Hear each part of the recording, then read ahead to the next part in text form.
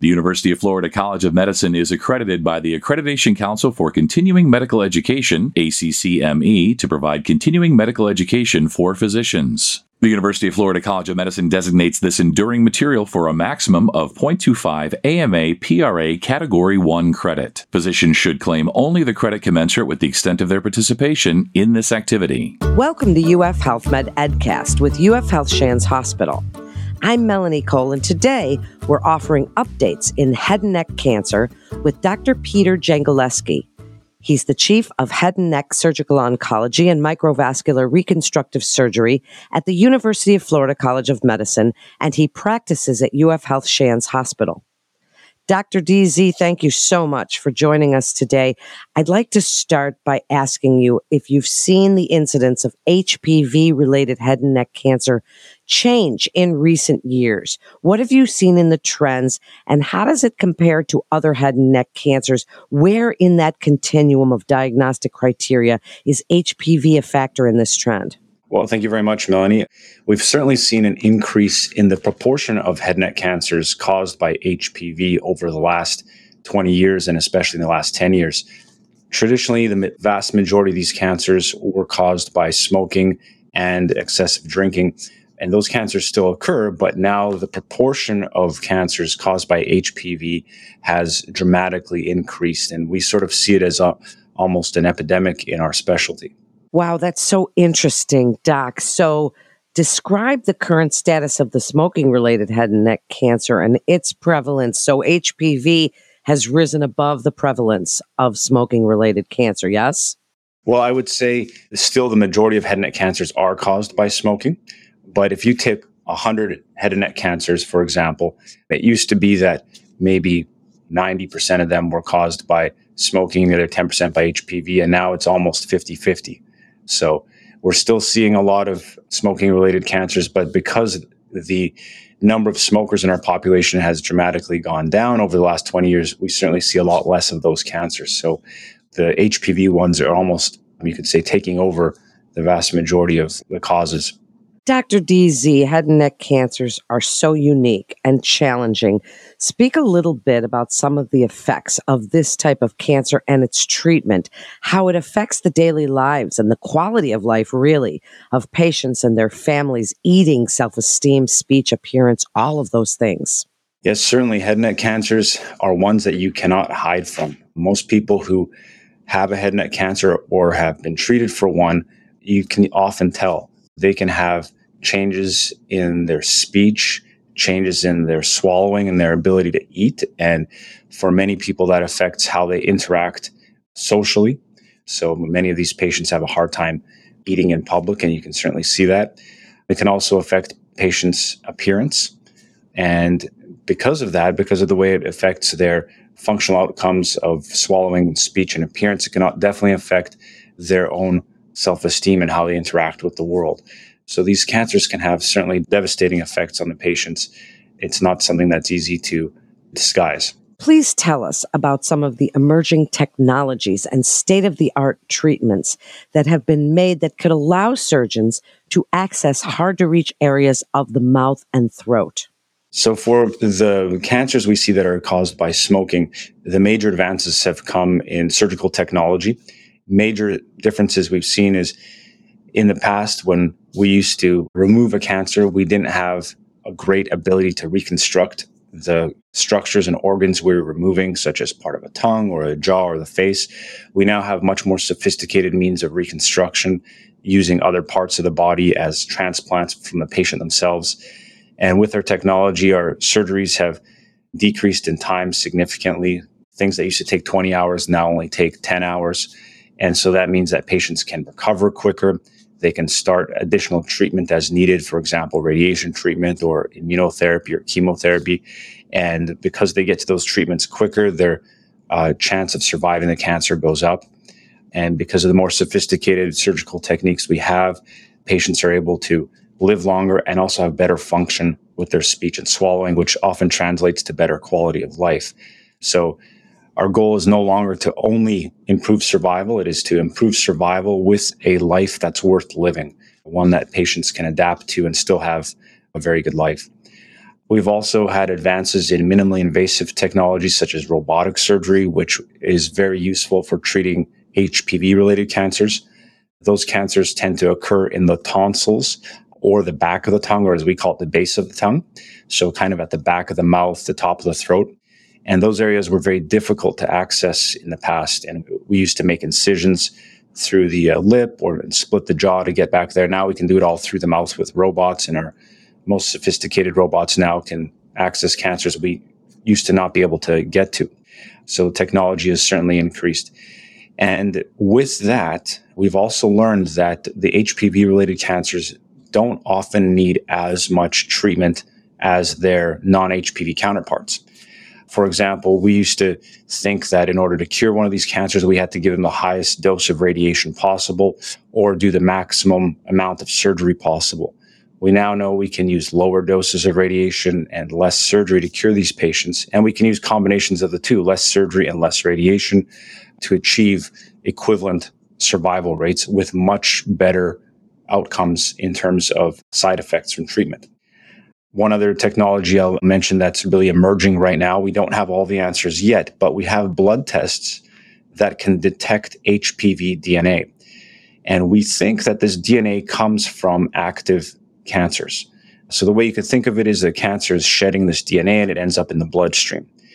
So while there's an active cancer, the blood test can show that by detecting the HPV DNA. Once the cancer is gone, that DNA should go down to zero. Preliminary studies show that that is actually what's happening.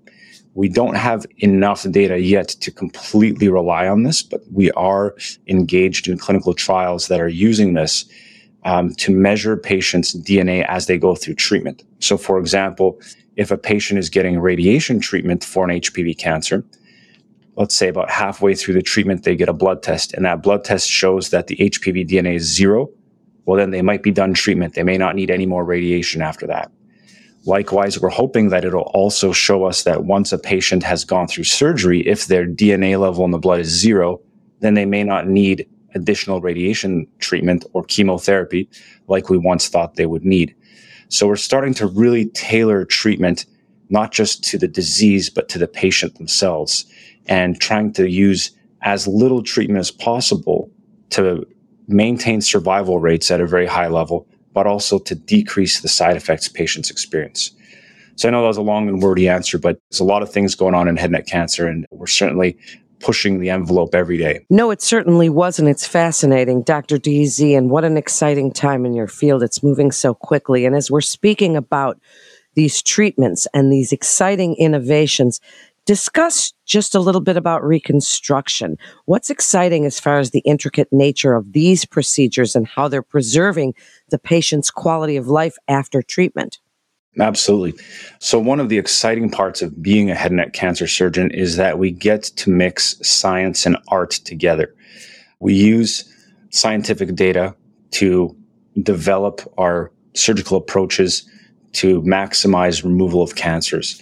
So once we remove the cancer, we then get to use our artistic side a little bit. So for example, if we need to remove a portion of a patient's jaw and tongue, we need to reconstruct those structures. And we have the ability to use various parts of the body to do that. We can take pieces of a person's forearm or bone from the leg or a bone and tissue from the back, and we can then use that to shape a new tongue and shape a new jaw. That definitely involves some science, but also some art to get the right shape, to get the right movement afterwards. And a lot of that comes with time and experience. And over the years, as more and more surgeons have developed these techniques, we've been able to share experiences, share scientific data, and we've exponentially got better at these. And now patients are able to swallow and speak much better than they used to be able to after these types of surgeries. In the past, it used to be that the majority of patients were stuck with a feeding tube for the rest of their life and they couldn't speak very well. Now it's the complete opposite. Most of these patients can speak very well. Very few of them are reliant on a feeding tube for the rest of their life. And this all just comes from experience and more advances in our instrumentation and the sharing of knowledge around the region, around the country, and around the world. Well, I think one of the most important aspects other than all of this technology and the exciting work that you're doing, is the importance of having a robust care team when treating these types of cancers. How has that introduction of therapy, involvement of multiple subspecialists, utilization of that multidisciplinary team been really ideal for managing these complex patients? Speak about that just a little, Dr. DZ. Yes, certainly. The importance of a multidisciplinary team cannot be stressed enough. When you're taking care of a cancer patient, let alone a head and neck cancer patient, you need a whole village to take care of these patients. It's not just about getting through a good operation, but it's also about having the opinions of multiple specialists like radiation oncologists and medical oncologists, radiologists and pathologists, all coming together to individualize treatment to make sure that we are recommending and choosing the best option for that particular patient. And then using that expertise to treat the patient, get them through treatment, and get them to our rehabilitation folks. And that's going to be physical therapists, speech language pathologists, dietitians. And it is incredibly important for these patients to undergo rehabilitation. And the way I tell patients to think about this is, let's say you were a high performance athlete, you tore your ACL, you had your ACL repaired. Well, no matter how good the surgery is, your outcome is only going to be as good as the effort you put into the rehabilitation and physical therapy afterwards. So I tell patients, think of your mouth as the area that needs that physical therapy. You're going to need speech therapy and swallowing therapy as the physical therapy for your mouth.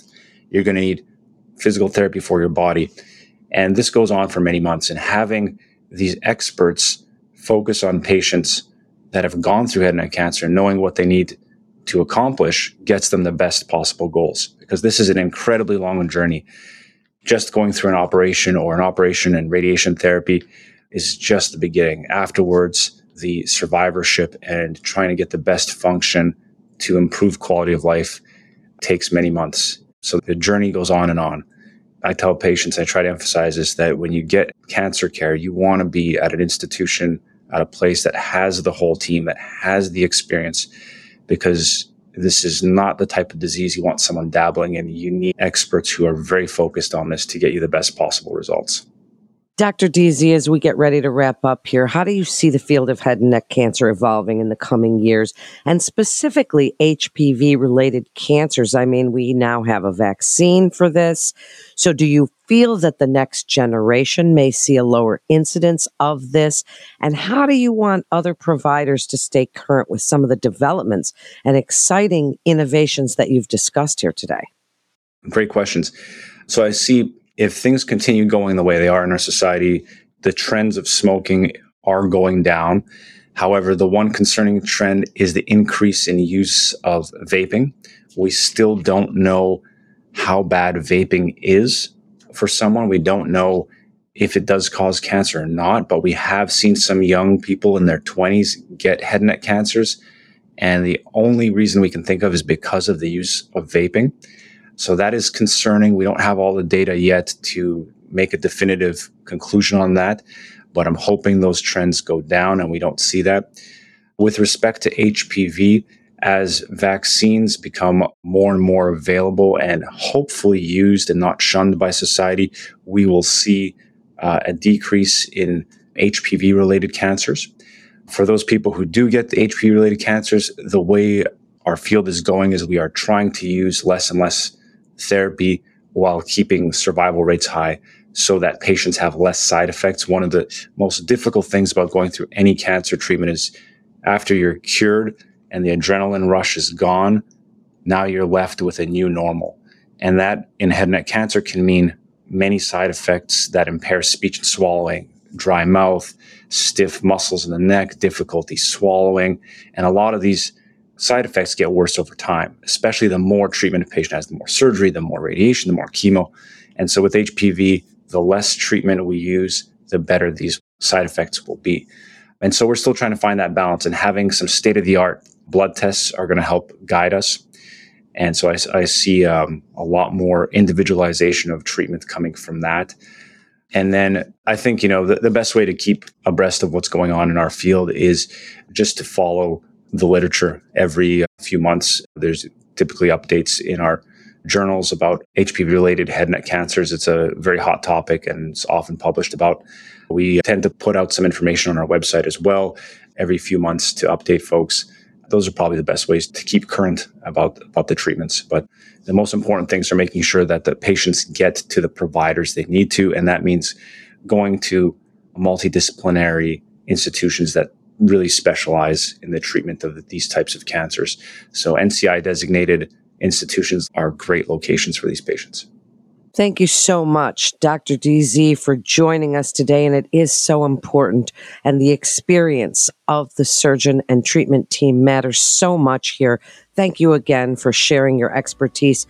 To learn more about this and other healthcare topics at UF Health Shands Hospital, please visit innovation.ufhealth.org. And to listen to more podcasts from our experts, you can always visit ufhealth.org/medmatters. That concludes today's episode of UF Health Med Edcast with UF Health Shands Hospital. I'm Melanie Cole. Thanks so much for joining us today.